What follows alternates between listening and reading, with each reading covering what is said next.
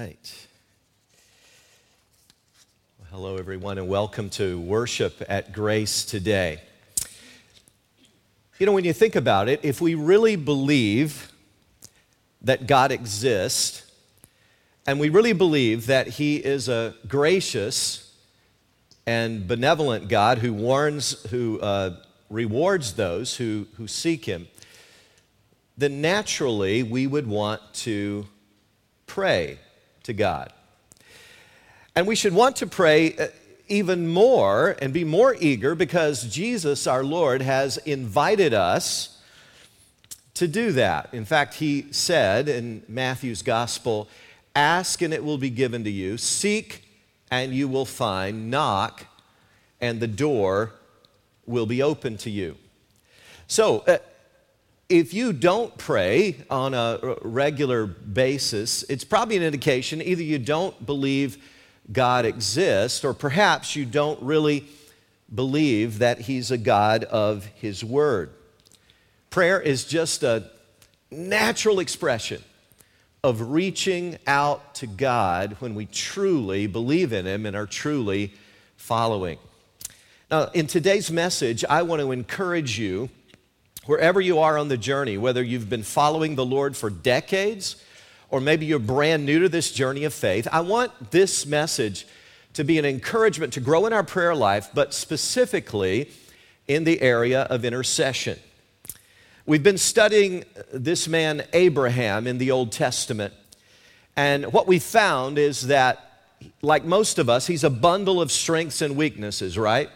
He's got a lot to commend him, but he also has a lot of flaws and blind spots, like we all do. But what we're going to see today is that one of the areas where Abraham apparently was quite strong was in the area of prayer. So if you have a Bible of your own, or however you read Scripture, you can open there to Genesis 18 and just leave it open because we're going to look at a lot of Scripture today.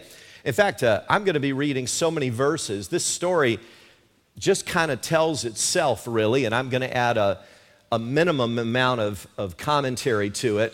But I want us to walk through chapters 18 and 19 as we learn some incredible lessons about how to grow in a life of prayer. The first thing I want you to see is that effective prayer begins with a friendship with God. Abraham had now been walking with God for 25 years. So my point is, God was not just the man upstairs. He was not just a higher power, but sort of generic. He was not some impersonal force, as we say, may the force be with you. No, Abraham had grown to have a genuine friendship with God. We read in the book of James chapter 2, and the scripture was fulfilled that says Abraham believed God, and it was credited to him as righteousness. Catch this part. And he was called God's friend.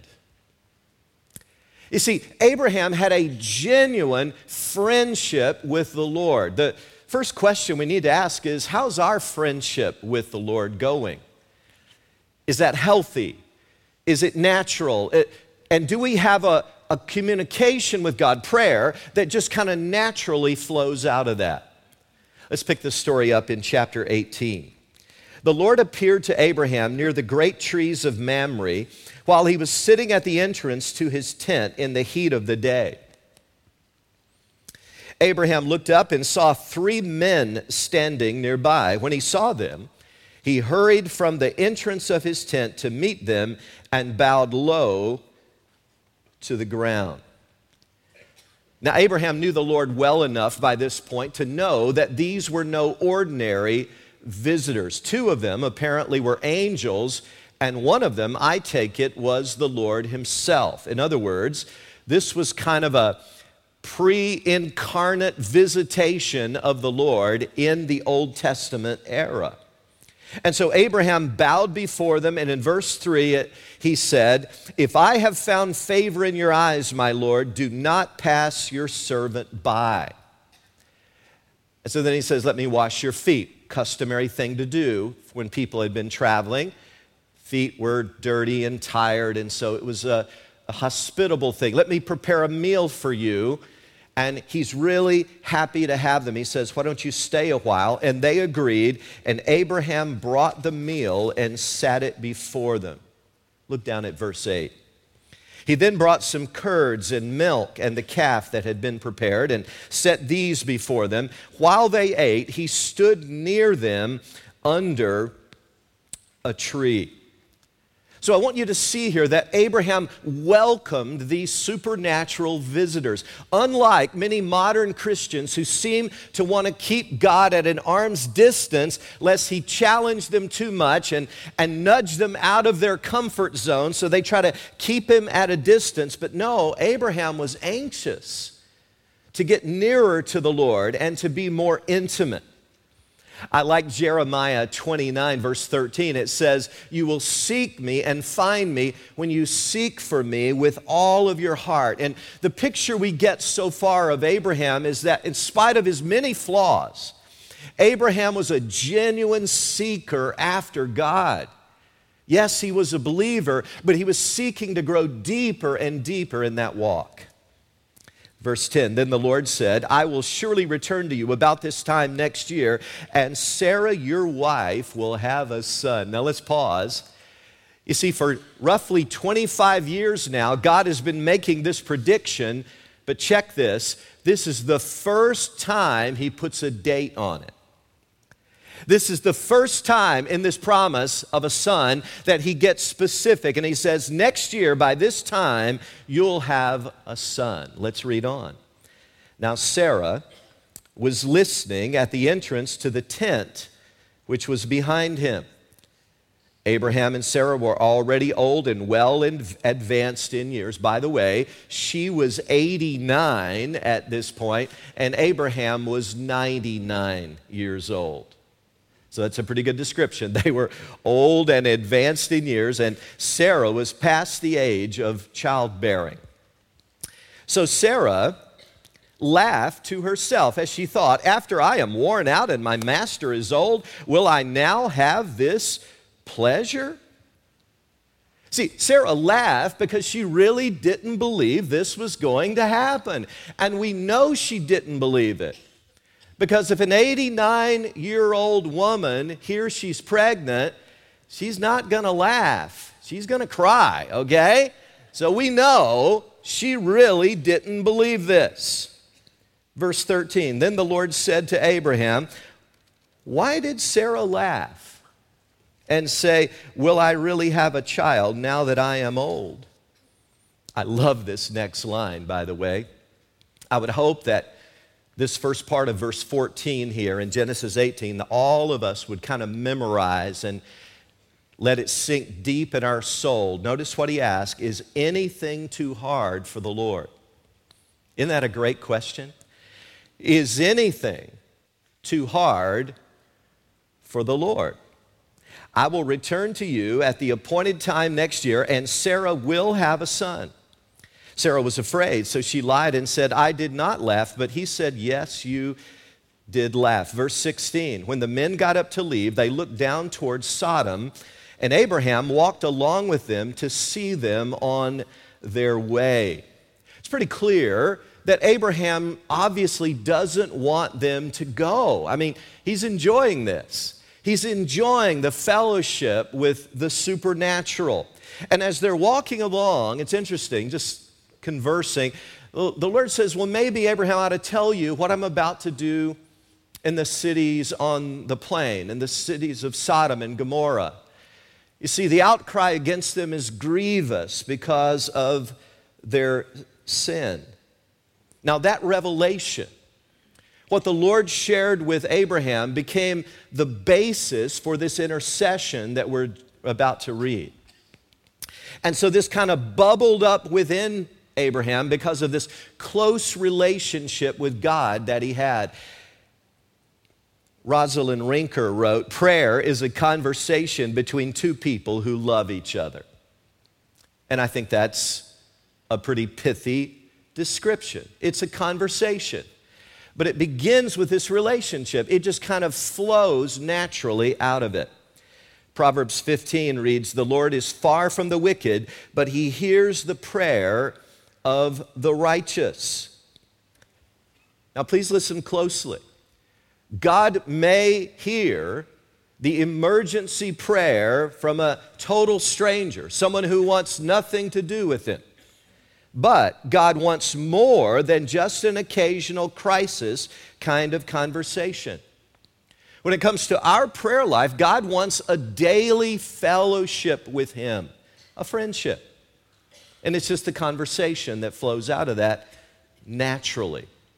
Remember what Jesus said in John 15, verse 14, "You are my friends if you do what I command."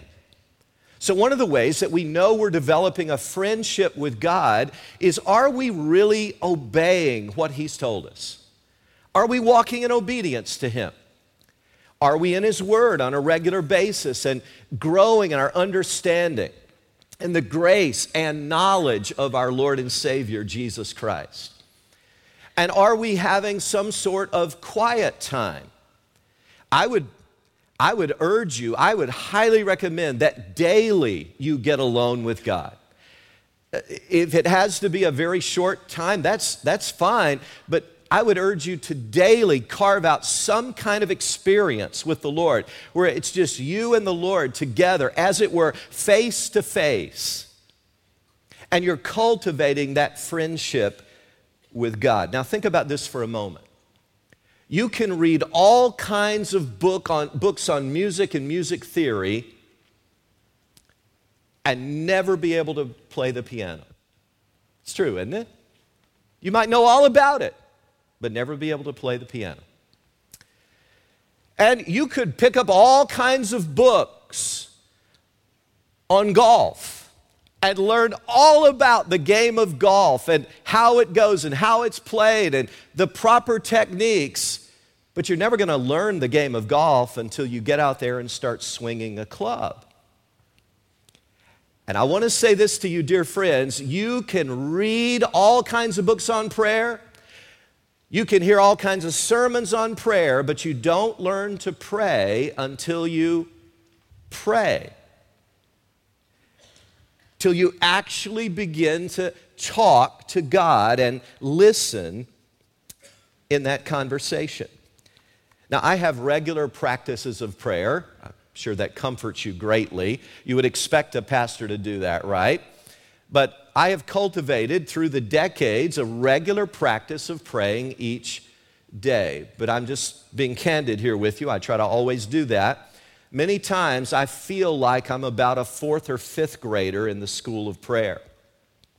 And I sense that some of you may be in graduate school, and I've got a whole lot that I can learn from you. But I want you to hear this part carefully. The fact that I know I'm praying to an intimate Savior who cares about every aspect of my life, rather than just an impersonal force out there, makes all the difference to me. In fact, I could not bear the pressures and the responsibilities of a ministry like this without that daily reinforcement. And I'll bet that many of you are like that because you know what pressure's about, don't you? You know what it's like to be under the gun every day in whatever your vocation or walk of life may be. So before we leave this and move to the next point, I want you to see some scriptures that have become incredibly important to me. They're in Philippians chapter 4, and I hope you're familiar with them, but if not, it's time. It's time that you discover these and begin to drink deeply from this well. Do not be anxious about anything. Now, by the way, in American society, the number one issue where people are medicated, okay, is for anxiety-related issues. Any medical doctor, any psychiatrist will confirm this. Anxiety is rampant in our culture, and it takes numerous forms, but it's all based in this angst, this fear, this nervous anxiety about the present and the future, and sometimes these fears are fueled from things from the past. So God says, look, I got an antidote here for you. Don't be anxious about anything, but in everything, by prayer and petition with thanksgiving.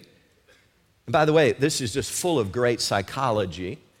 It has been discovered through literal experimental testing over and over again that when people keep Thanksgiving journals, for instance, it's amazing how it helps dispel their anxieties as they just focus intentionally on what they're thankful for. So there's just great psychology here. Present your requests to God. Now notice this promise God gives as we do that. And the peace of God, which transcends all understanding, will guard your hearts and your minds in Christ Jesus. Now, brothers and sisters, I wear these verses out. There's too much pressure. There's too many situations in life that would just be crushing if I were not daily, and often many times a day, coming to God with these anxieties, with these concerns. And I've discovered the amazing peace of God that just watches over my heart and soul in Christ Jesus. And I urge you to do the same. It's all a part of developing that friendship with God.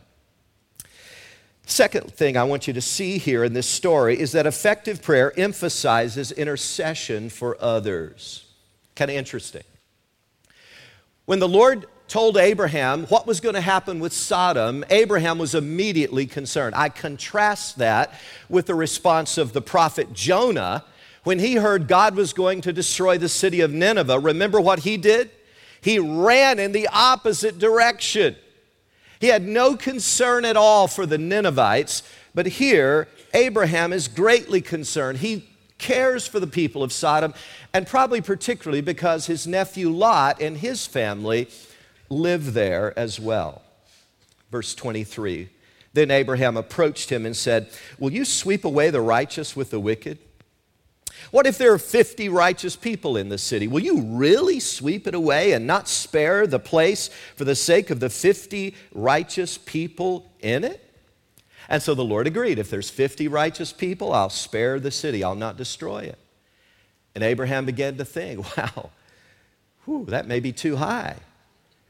Let's see if I can bring God down here a little bit. Verse 27, then Abraham spoke up again. Now that I have been so bold as to speak to the Lord, though I'm nothing but dust and ashes, what if the number of the righteous is 5 less than 50? Will you destroy the whole city because of 5 people? If I find 45 there, he said, I will not destroy it. Now from this point on, Abraham becomes like an auctioneer. In reverse.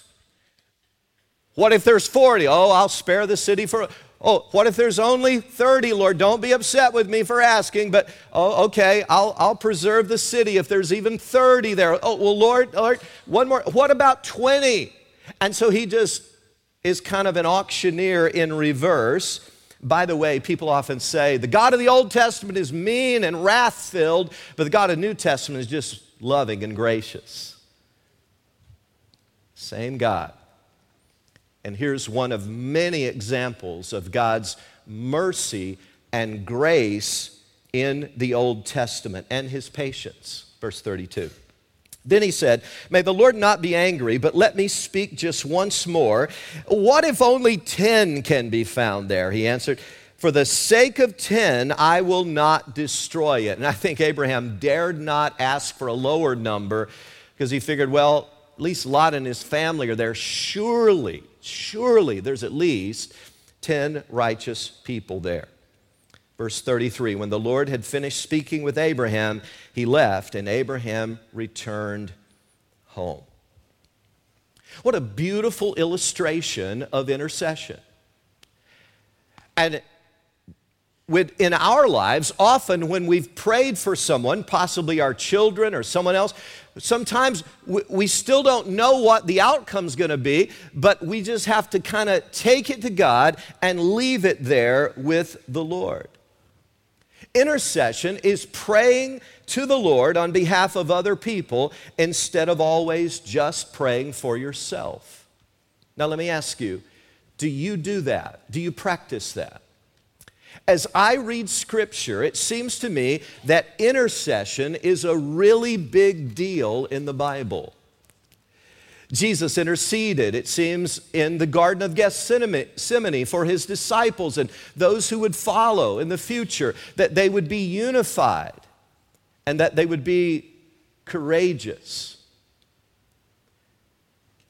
We read in the book of Romans, chapter 8, verse 34, who is he that condemns? Christ Jesus, who died, more than that, who was raised to life, is at the right hand of God and is also interceding for us. By the way, a parallel passage to this, Hebrews 7:25, says that Jesus always lives to make intercession for us. You see, he's our high priest, and he always is interceding for us. But we read in verse 26 of this same chapter that the Holy Spirit is interceding for us. Catch this. In the same way, the Spirit helps us in our weakness. We do not know what we ought to pray for, but the Spirit himself intercedes for us with groans that words cannot express. In the book of Romans, chapter 1, Paul talks about intercession. Look at what he says here. God, whom I serve with my whole heart in preaching the gospel of his Son, is my witness how constantly I remember you in my prayers at all times. And in other letters he wrote, he talked about his continuing intercession for the people in the church. We read in the book of Acts chapter 12 that when Peter was in prison, the Apostle Peter, the church was interceding for people. And it's an exciting story there about how God responded to their intercession. And Peter was actually released miraculously. We are taught in the book of James chapter 5 that we should pray for one another. Look at this. Therefore, confess your sins to each other and pray for each other. There's nothing wrong with praying for yourself. Nothing wrong at all. We need all the prayer we can get. But I think it's a general sign of maturity when we get off of ourselves and begin to focus more on the needs of others so that you may be healed. The prayer of a righteous man is powerful and effective. And then we read in 1 Timothy chapter 2 that we're to be making intercession for all people. Look at what this says. I urge then, first of all, that requests, prayers, intercession, and thanksgiving be made for everyone, for kings and all those in authority, that we may lead peaceful and quiet lives in all godliness and holiness. Let me say it again. Intercession is a big deal in the Bible. It's just talked about over and over again. And it's a part of a healthy Christian life, friendship with God. There's a cool story in Exodus chapter 17 you may want to read this week. Moses is up on a hill overlooking the battle, and the Israelites are battling the Amalekites. It's a powerful picture of intercession, and Moses has his hands raised in intercessory prayer. And as long as his hands are raised in prayer, the Israelites are prevailing. But when his hands go down, then the enemy pushes back and begins to take advantage. And so two assistants, Aaron and a man named Hur, H-U-R, come alongside of Moses, and each one grabs one of his arms, and they keep his arms extended in prayer, and the Israelites win the day. What a powerful picture of intercession that is. So let me ask you again, is that a part of your prayer life? You say, well, Pastor, I want it to be, but I don't know how to start. I don't know what that should look like. Well, quickly look at 4 ingredients here of Abraham's intercession that I think helped make it effective. First of all, it was reverent. You may want to write some of these words down. In other words, it came humbly. He came, look, Lord, I know I'm just dust and ashes. Remember that line? He was very humble as he approached God. Second, it was specific. He wasn't afraid to ask God for specific numbers and say, Lord, please spare the city. Now, I guess it's okay to pray real generic prayers. Bless America. bless the church. God, bless the missionaries. Lord, would you bless my family? But what does that even mean? I mean, how do you honestly know if that prayer even gets answered? Prayer is dynamic when it is specific. Don't just pray for a bike, pray for an orange bike with purple polka dots. You'll never forget that, will you? Specific is dynamic. Please get that principle. Third, it was persistent. Notice how persistent Abraham was in his intercession. He kept coming back. What about 40? What about 30? What about 20?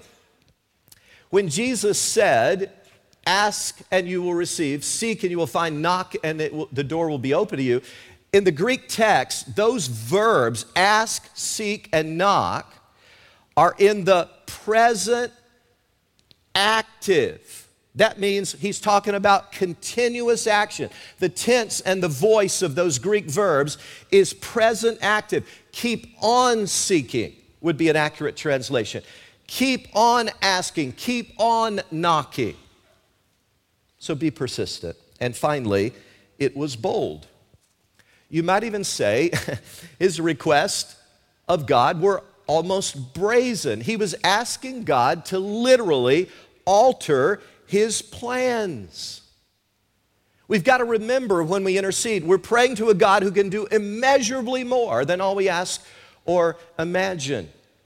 Now, if somebody comes to you and asks for something really great, really big, really awesome of you, it probably is not an insult to you. It's probably a compliment. You go, wow, they think I could do that?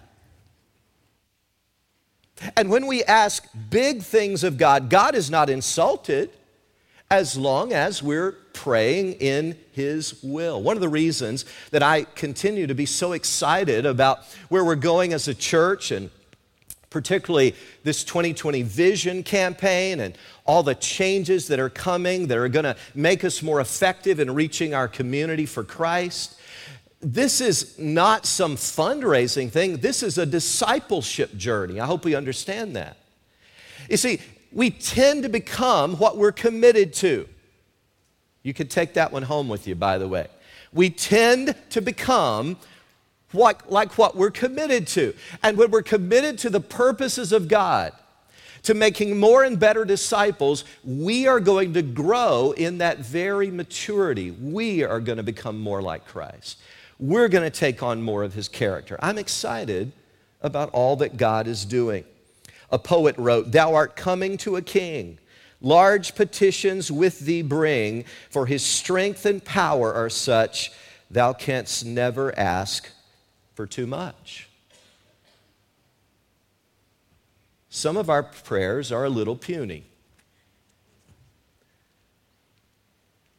We need to be bolder in our praying. Well, third and finally, I want you to see that effective prayer produces positive results. Abraham prayed, but the city of Sodom was not spared. Now, stick with me here. I know that sounds contradictory, but stick with me and see what I'm talking about. The two angels who went to the city, Lot insisted they spend the night with him there in his home, because out in the city square where strangers often stayed when they didn't have a place to stay, it was kind of a dangerous place. So look at chapter 19, starting in verse 4. Before they had gone to bed, all the men from every part of the city of Sodom, both young and old, surrounded the house. They called to Lot, "Where are the men who came to you tonight? Bring them out to us so that we can have sex with them." Now, one of the issues in Sodom was a rampant practice of homosexuality. But in this particular case, the men who surrounded this house were apparently determined to rape and violate these angelic guests. So Lot tries to reason with them. Move on down to verse 9. "Get out of our way," they replied, and they said, "This fellow came here as an alien, and now he wants to play the judge. We'll treat you worse than them." They kept bringing pressure on Lot and moved forward to break down the door.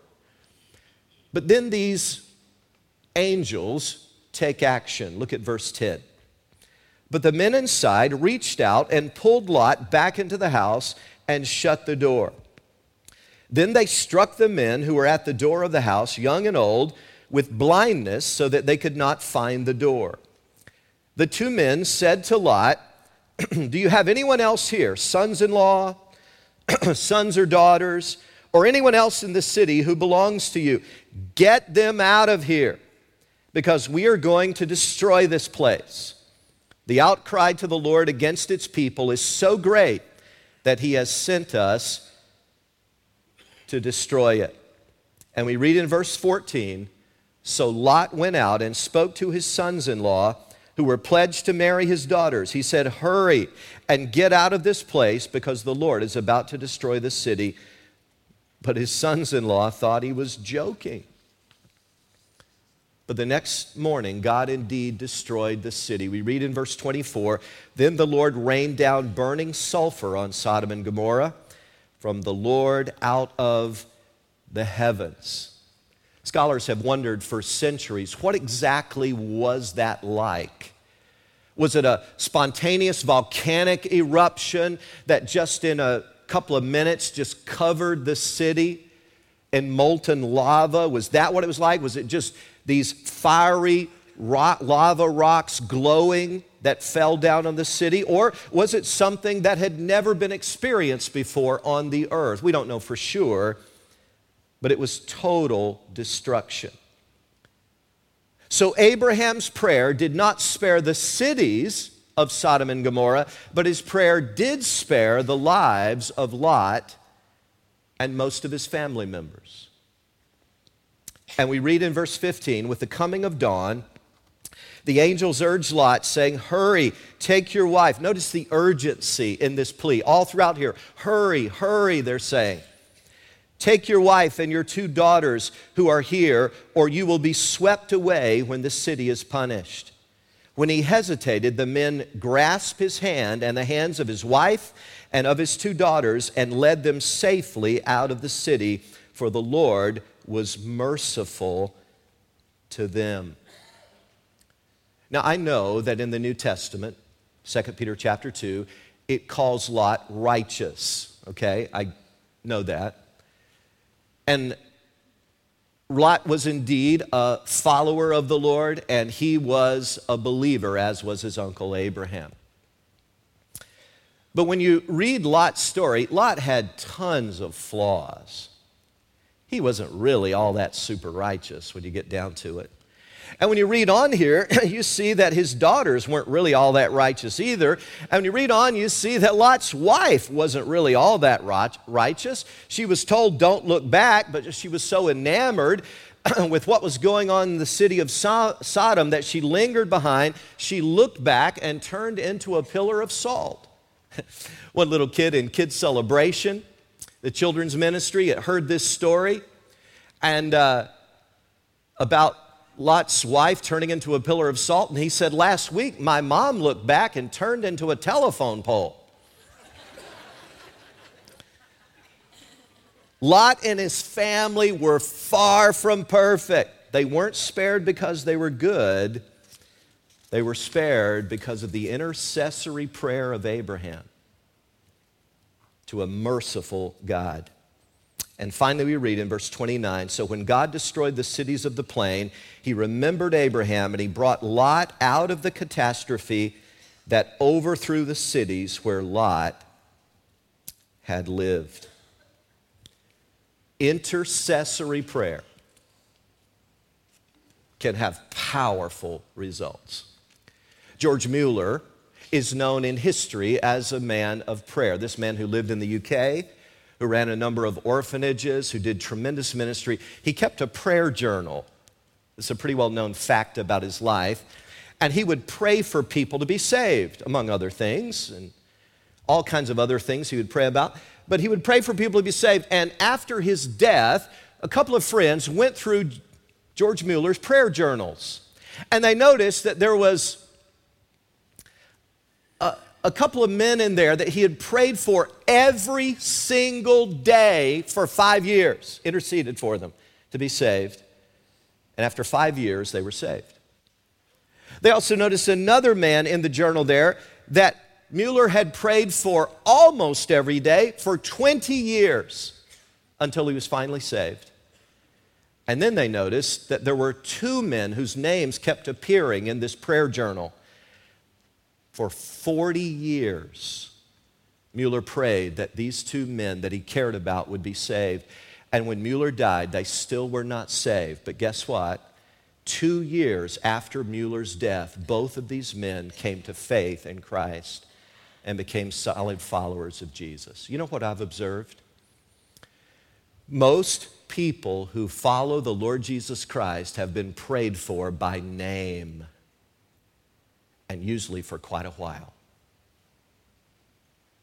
The secret is no secret anymore. God moves in response to prayer. So let me ask you, is there anybody that you are praying for on a regular basis? That they would come to know the Lord, or that they would grow deeper in their walk with Christ? I'm going to give you a challenge today as we close, because Paul says in Romans 15, verse 30, I urge you, brothers and sisters, by our Lord Jesus Christ and by the love of the Spirit, to join me in my struggle by praying to God for me. Paul was not ashamed to ask for people to intercede for him. And so I want to give you an assignment, if you will. Sermons always need to have a takeaway. Here's an action point. I wonder if you would be willing to adopt a staff person and just kind of pray for them on a daily basis. A daily basis. It could be lead pastor at one of our congregations. It could be a staff person in any department of ministry.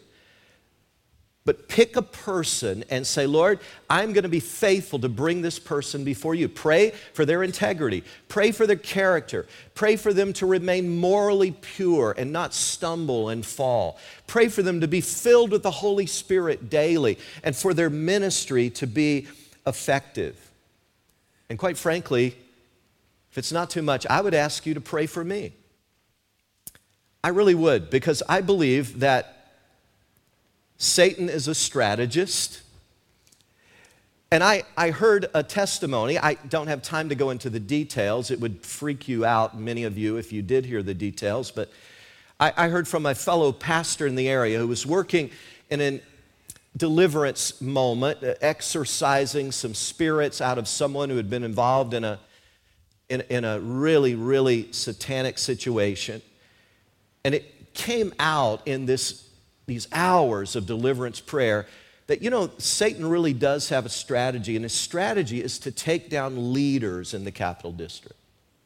Now, I know that may sound spectacular to you and overly dramatic, but it's just rational, really. There's no gentleman's agreement that we will only shoot privates in this war. Oh, no. Satan is going to go for the generals. So if it's not too much, I would ask you to pray for me as well. All those same things, I ask you to pray for the staff. And pray for other leaders in the church that you know. Because here's what I've concluded. I believe prayer is a powerful thing. I am more encouraged in my intercessions these days than I've ever been. And here's why. Because I've been praying now long enough that I've seen results. And that's encouraging. I pray for marriages in the church, and I have seen marriages that were on the rocks be healed and put back together. I pray for people who are sick and disabled and battling disease, and I have seen through the years people literally be healed to get through that season of disease or conflict, that infirmity, and go on living months or even years beyond what any doctor predicted. And I pray for leaders, I pray for people of influence in the church, because they carry that glorious burden of responsibility, and I pray that they will be strong. And boy, I have seen results. But I got to tell you the flip side. I've also prayed for marriages to be healed and they ended up in divorce.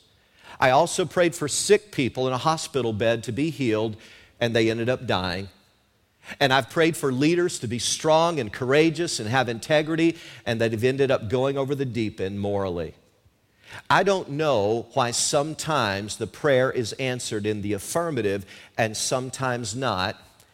Anytime you've got a human element involved, that obviously answers part of that. Because God usually is not going to violate, in fact, I'll say He just will not violate our own free will. So whenever a person has free will in a situation, God's going to honor their free will. But I've seen enough glorious answers to intercession that I'm more convinced than ever that His word is true when He says, "Call to me and I will answer you and show you great and mighty things which you do not know." Lot owed his very life to the intercessory prayer of Abraham. Who are you praying for on a regular basis? Oh, what peace we often forfeit. Oh, what needless pain we bear, all because we do not carry everything to God in prayer. Thank you for your love, and thank you for the invitation that we will seek you and find you when we seek you with all of our heart. In Jesus' name, amen.